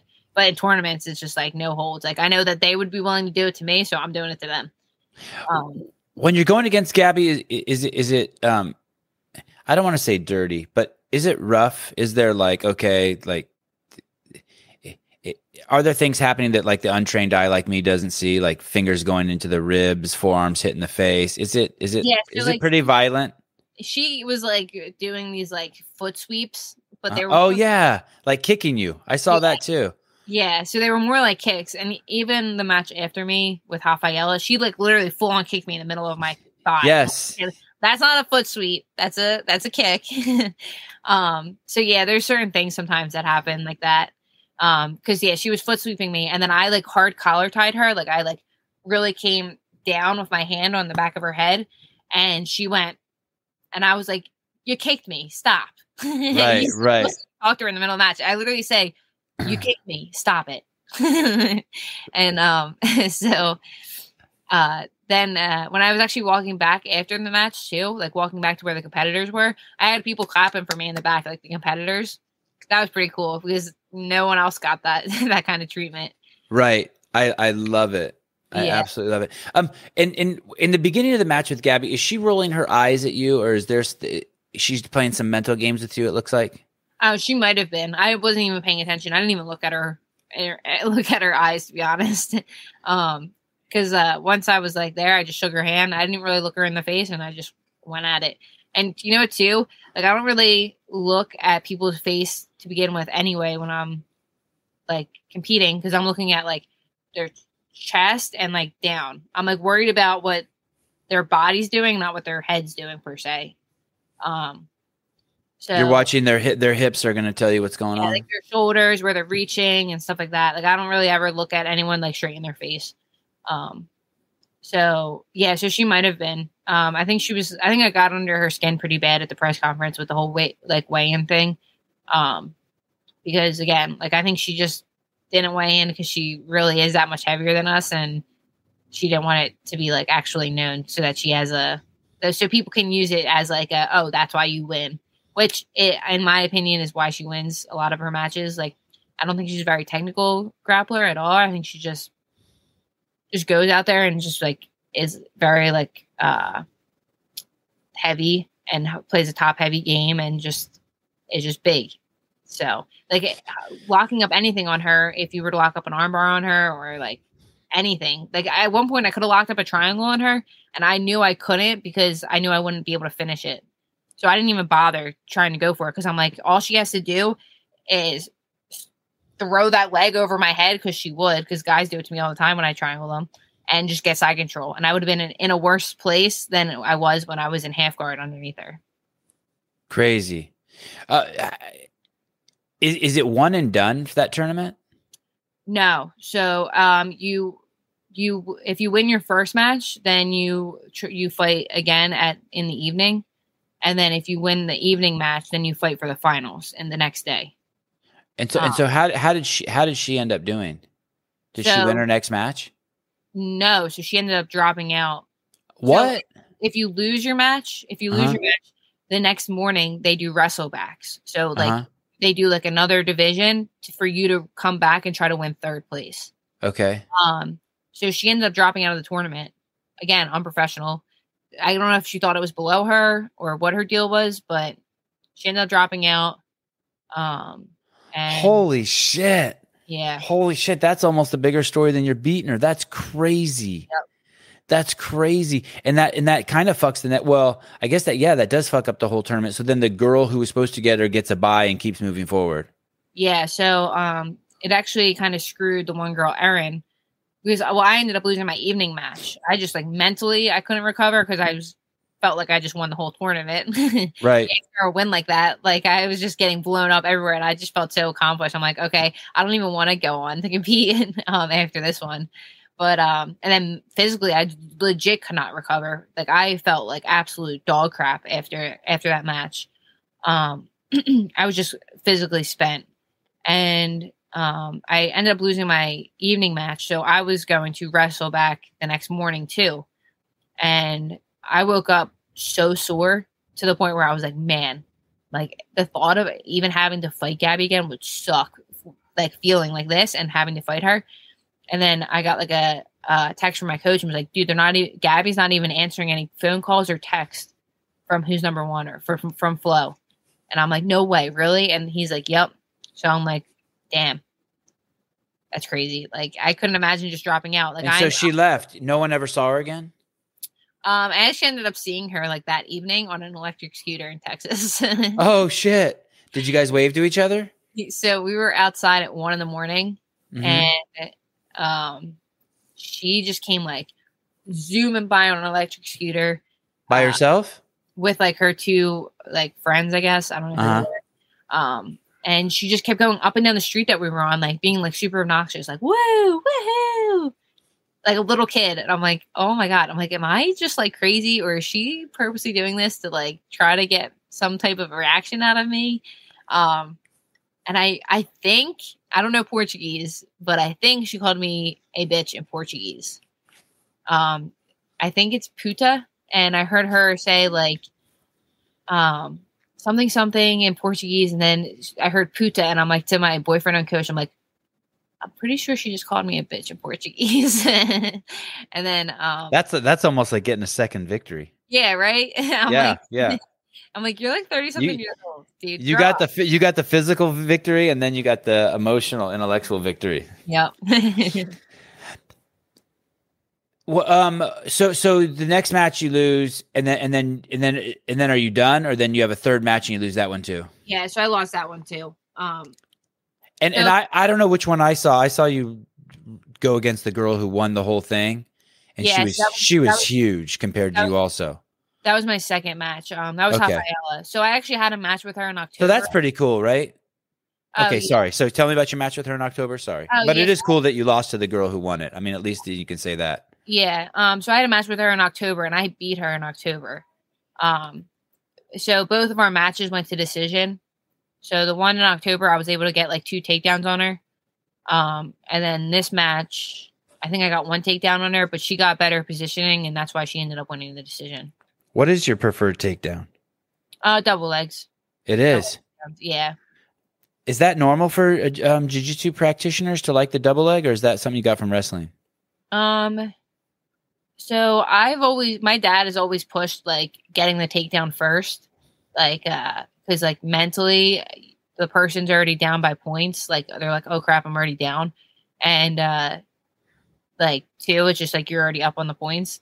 But so I think my wrestling has gotten better because I've been dating my boyfriend who's a wrestler. But I've always really liked double legs, just because it feels so satisfying to hit when you do hit it. But a lot of God, they look amazing too. If Yeah. you're rooting for someone and they hit a double leg, you're like, oh yeah. And but a lot of jiu-jitsu people suck at wrestling, so that's just like a known fact. Like jiu-jitsu people are just terrible at wrestling, so you'll get a lot of guard pullers who just sit on their butt and just wait for you to come in to like start their sweeps and stuff. But you don't really see. You're starting to see more wrestlers entering into the jiu-jitsu world. So I mean, it's getting better gradually. How did you meet your boyfriend? So he signed up at the school that I was training at in 2018, and I ended up like rolling with him, and I ended up like sweeping him, like beating him. And we actually have it on tape. So I was getting ready for a tournament, and they needed like a video of me training for like their promo. Mm-hmm. And we have it on video the first time we ever rolled, and I beat him. And that I didn't really think much of anything then. Like he had like a girlfriend. I was like doing my own thing. And then in 2019, we went to a tournament together, and he was going with his friend Nick. Nick's like big in the jiu-jitsu community, Nick Rodriguez. Okay. So we were at that tournament together, and he just like started talking to me. And again, I'm like there to compete, so I'm still not thinking anything more than just casual. And you're around dudes so much, right? I'm guessing you kind of have to turn that off. You have to like be like, okay, like you're a dude. Yeah. So it did not even like cross my mind. And then a couple months after that tournament, he like messaged me on Instagram, and then we just started talking, and then never stopped talking ever since. So he liked you. Yeah. Yep. He knew he liked you, and he was just looking for an end to court you. Yep. And do you like, is having a boyfriend a hindrance when you're trying to compete at the level you're competing at? No, I actually think for me, it's been better because it's someone who understands. Like if I had a boyfriend maybe that didn't do wrestling or jiu-jitsu, it probably wouldn't be as beneficial. But because he's been a wrestler his whole life and he does jiu-jitsu, it's been like the greatest benefit to me. Like when I'm weight cutting, like he meal preps everything for me. He'll tell me what to eat, when to eat it, like has it down to a science. He's like, he knows not to get into like emotional fights with you before events. He knows like he never's complaining that you do train more and don't call him. He's not like one of these, sorry, but your peer group sucks, like demanding texts, and people your age are fucking, they're going to have horrible relationships their whole lives because of the demand they put on each other. The demand, it's impossible to be a good mate to your generation. Yeah. I know I'm speaking a little bit in hyperbole and gross generalization, but No, I agree. It just like even the dating scene for my age group is literally insane. Trying to find someone who's like actually willing to have a relationship is like, my sister has so much trouble finding anyone that like willing to go on a date or in a long-term relationship. It's literally crazy. But anyway, I was just lucky enough that he does this sport and he understands this sport. Like we've maybe had like one fight in 3 years. Like we don't even really fight to begin with. So is he a good fighter? Like when you did get in that fight, was it a good fight? Because you need a good fighter. He's better at arguing. So I'm more, Okay. I'm not an arguer. Like I'm bad at getting my points across. Like I'm one of those people, like I'm bad with my emotions because I don't know how to explain my emotions. I take everything in and then I just shut down. Like I'm just like, I don't vent to people or anything like that. I just take my emotions and then I eventually just builds up and then I'll do like one big blow up and then I'll be good for another year. Where he is better at everything because he talks everything through. Like he doesn't get like he would never even call me a loser as a joke. Like that is how respectful this man is. I am so lucky. So just having him in my corner is such a huge benefit too because he understands the competition like mindset of like the stress you're under when you're getting ready. Yeah. So he can talk me through stuff. Like the morning I woke up with the fight with Gabby and stuff, I said to him, I'm so nervous. And he was talking me through it. I felt 1,000 times better after that conversation. We went and we did our thing and ended up winning. So I'm just really lucky to have someone that understands what I do. That is really cool. Yeah. That is really cool. When I see people around me nervous, I'm not sure how. It's hard being around someone who's nervous or who has that much pressure on them because you want to help, but you don't want to fuck it up. Yep. You're like, should I let them be nervous? Should I not let them be nervous? Should I like try it? Am I going to say something and fuck it up? Gary Esparza said in the comments just now, I'm so glad you got her on. Amanda's an absolute apex predator. She called out Gabby and then just worked her in the match. Skillful and class act. Didn't let Gabby just walk on her with her size. You probably getting a ton of that, right? Honestly, that doesn't get old though. That's for sure. I love it. Brian Brown has a question for you. Will you ask her if it was hard to control that much body mass? Amanda put so much pressure on her neck and she didn't budge. Yeah, it really was. So I always explain it as like technically I felt like everything was working so smoothly, but physically it was so hard on my whole body. Like just trying to move her and trying to squeeze stuff and just trying to even grip her. My forearms haven't been shot like that probably since I was a kid when I was doing tournaments. Like when you're kind of like new to doing tournaments and you like over grip everything and your grips are shot before your next match. I haven't had that feeling since I was a kid. And I had that feeling right after the match with Gabby. I couldn't barely even grab a pen. So a little girl came up to me and asked me to sign her belt. And I could not even grab the marker because it was my grip strength was that shot. That's crazy. Are you stronger now after that match? Like in terms of like just like working out, do you think like after you do a match like that, like there's no way you could ever get what the growth that you got from that match you could never get in training, or does that actually knock you back a match like that? So like I said, the next morning I felt like I got hit by a truck. Mentally I feel way stronger. And then like this week I've kind of like laid off like doing much just to like try to let my an injury that I'm getting checked out tomorrow. So like from that match, you think? I think it was from that match. So the next morning I couldn't really walk on my leg. Like my shin was like killing me, like the pain, ungodly. Still hurts really bad. So I've had stress fractures in my shin before. So I think that's kind of what this feels similar to. So I think I might have got like a stress fracture again. Just from like maybe like holding on, like trying to hold on to that half guard and stuff. But we'll see what it is. But yeah, so mentally I feel stronger, but physically, I definitely think I can get stronger. Like, especially when I'm going to be getting ready for like my next, professional MMA fight and stuff like that. Like the training and the weightlifting and stuff like that. I always feel super strong going into tournaments. You said the PFL had just one female weight class, 145 plus? 155. 155. So who's number one is the 145 plus. Okay. So, and do you have an MMA match lined up? No. So I'm waiting to hear back from them to see when I can fight next. I'd guess they'd be kind of like they'd want to do it sooner than later, right? I guess you got to lick your wounds a little. Yeah. So the PFL, the way they work this is they do like a season. So they're not like the UFC. Oh, okay. Yeah. So like you're basically competing. Like every time you win a match, you get so many points depending on how many depending on how you win the match. And then at the end of the season, whoever has the most points gets put into a playoff division. and it's a bracket, and then you fight for $1 million. Oh, that's right. I knew that. I've seen that, and it's on ESPN or something. I've seen that. Yep. Okay, I've seen that. And they give $1 million for women and $1 million for men. Yep. Yeah. Wow, that's cool. Mm-hmm. Who won it last time? Do you know the lady's name? Kayla Harrison. So she's a judo Olympic gold medalist. Oh shit! I'm gonna look her up and watch her match. There's so so many.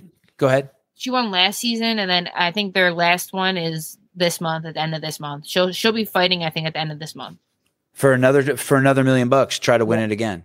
Yeah.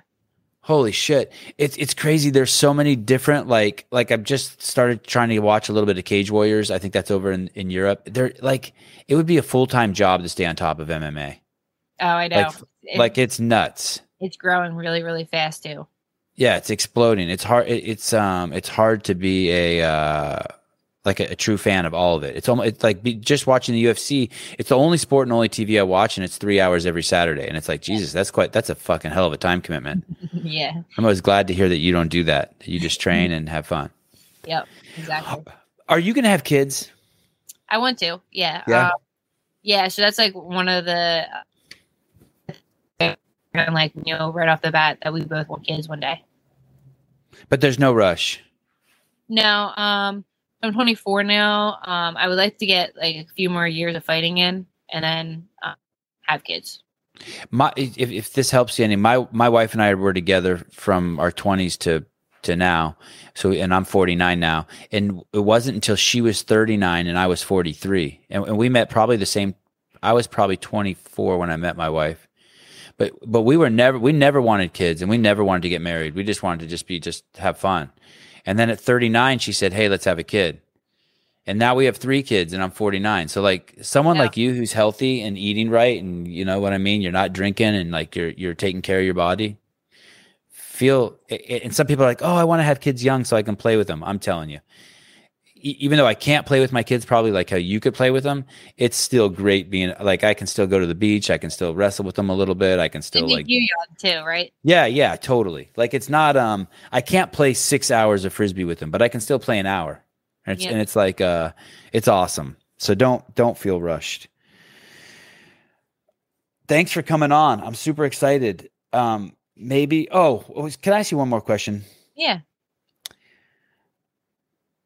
There's this thing. I read this book called Bounce, and it basically the premise of the book is that there's no such thing as talent, that there's just hard work.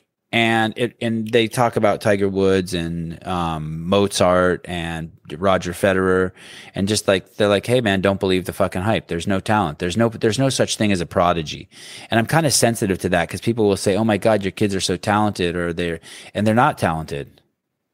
They're absolutely not talented. They started jiu-jitsu at 4 and they do it 5 days a week. They started tennis at 4. They do it 5 days a week. They started climbing trees. I let them start climbing trees before they could walk. They're epic tree climbers. You know what I mean? Like I have a basket of tennis balls and we throw tennis balls every day for 15 minutes. I mean, like, are you talented or are you a prodigy? And I see people referring to you as talented and a prodigy. And I'm like, holy shit. No, she has an abusive dad. No, I'm joking. Do you have a thought on the subject? So it's so funny you're saying this because I'm reading the book called The Outliers. Yes. Another. Yeah. Yeah. That's Gladwell's book, right? Yeah. So I'm getting thrown for a loop. It's so funny you're asking this because now I'm questioning stuff that I thought so his thing is that if you want to be good at something, like, consider, I guess, like if you were like a prodigy or something, that you have to put at least 10,000 hours in. Right. And like looking back, I've definitely probably put close to 10,000 hours in the jiu-jitsu, if not more. So I wouldn't say I'm like a prodigy. I think it's just my circumstances, my opportunities, and just that I'm willing to work hard. Like the hard work and the opportunities that I've had. Like, again, if I didn't have... That's what this book Bounce says, by the way, too. He says it's hard work, but also opportunity. I'm going to give you a quick example. Sorry to interrupt. He talks about a guy who was in England who was he was the fastest ping pong player in the history of the world. And the opportunity he had is he was so fucking poor that he had to play ping pong in a tiny shed where his hips were pushed up against the table. And and he didn't play in a nice place where you could stand back from the table. And that made his reaction time faster than everyone else's because he played in a fuck situation. Yeah. So that was when you use the word opportunity, sometimes it's a bad opportunity and sometimes it's a good opportunity, but it's still an opportunity. Okay. Sorry to interrupt. Okay. So you had hard work and opportunity. Sorry. Yeah. So like, I always look at like looking back at if I didn't have the opportunity to have such a great family that was willing to take me an hour to jiu-jitsu every day, like, would I be where I am today? If I didn't have the opportunity that I knew Jay, who has the connections to who's number one, who got me in the tournament as an unranked, I wasn't even ranked on the flow grappling, and he got me in that tournament. I wouldn't be sitting here talking to you because I wouldn't have beat Gabby because I wouldn't have had the opportunity to beat Gabby. And I wouldn't have jumped on the bandwagon. There you go. So, now, I guess after reading that book, it's kind of persuading me more towards that hard work and opportunities. And the people you surround yourself with have a big impact of how you're going to succeed or fail. Yeah. You should definitely check out this book, Bounce. Yeah, I will. I think it's more recent. He obviously steals a lot of stuff from Outliers, but it's kind of like taking it to the next. And I would highly recommend this other book. If you like Outliers and Bounce, you should read this book called Range by David Epstein. And basically the book compares someone like Tiger Woods, who they put a golf club in his hand at 10 months old, and Roger, who is the greatest golfer of all time. And then they put Roger Federer, who is the greatest tennis player of all time. They didn't do that to him. He played every sport. And it wasn't until like he was 19 or 20 that he, I guess, buckled down and picked tennis. But it's fascinating to see. There's a concept in this book that they introduced that's so fucking fascinating. I wish I could think of the word, but it's basically pattern recognition in human beings.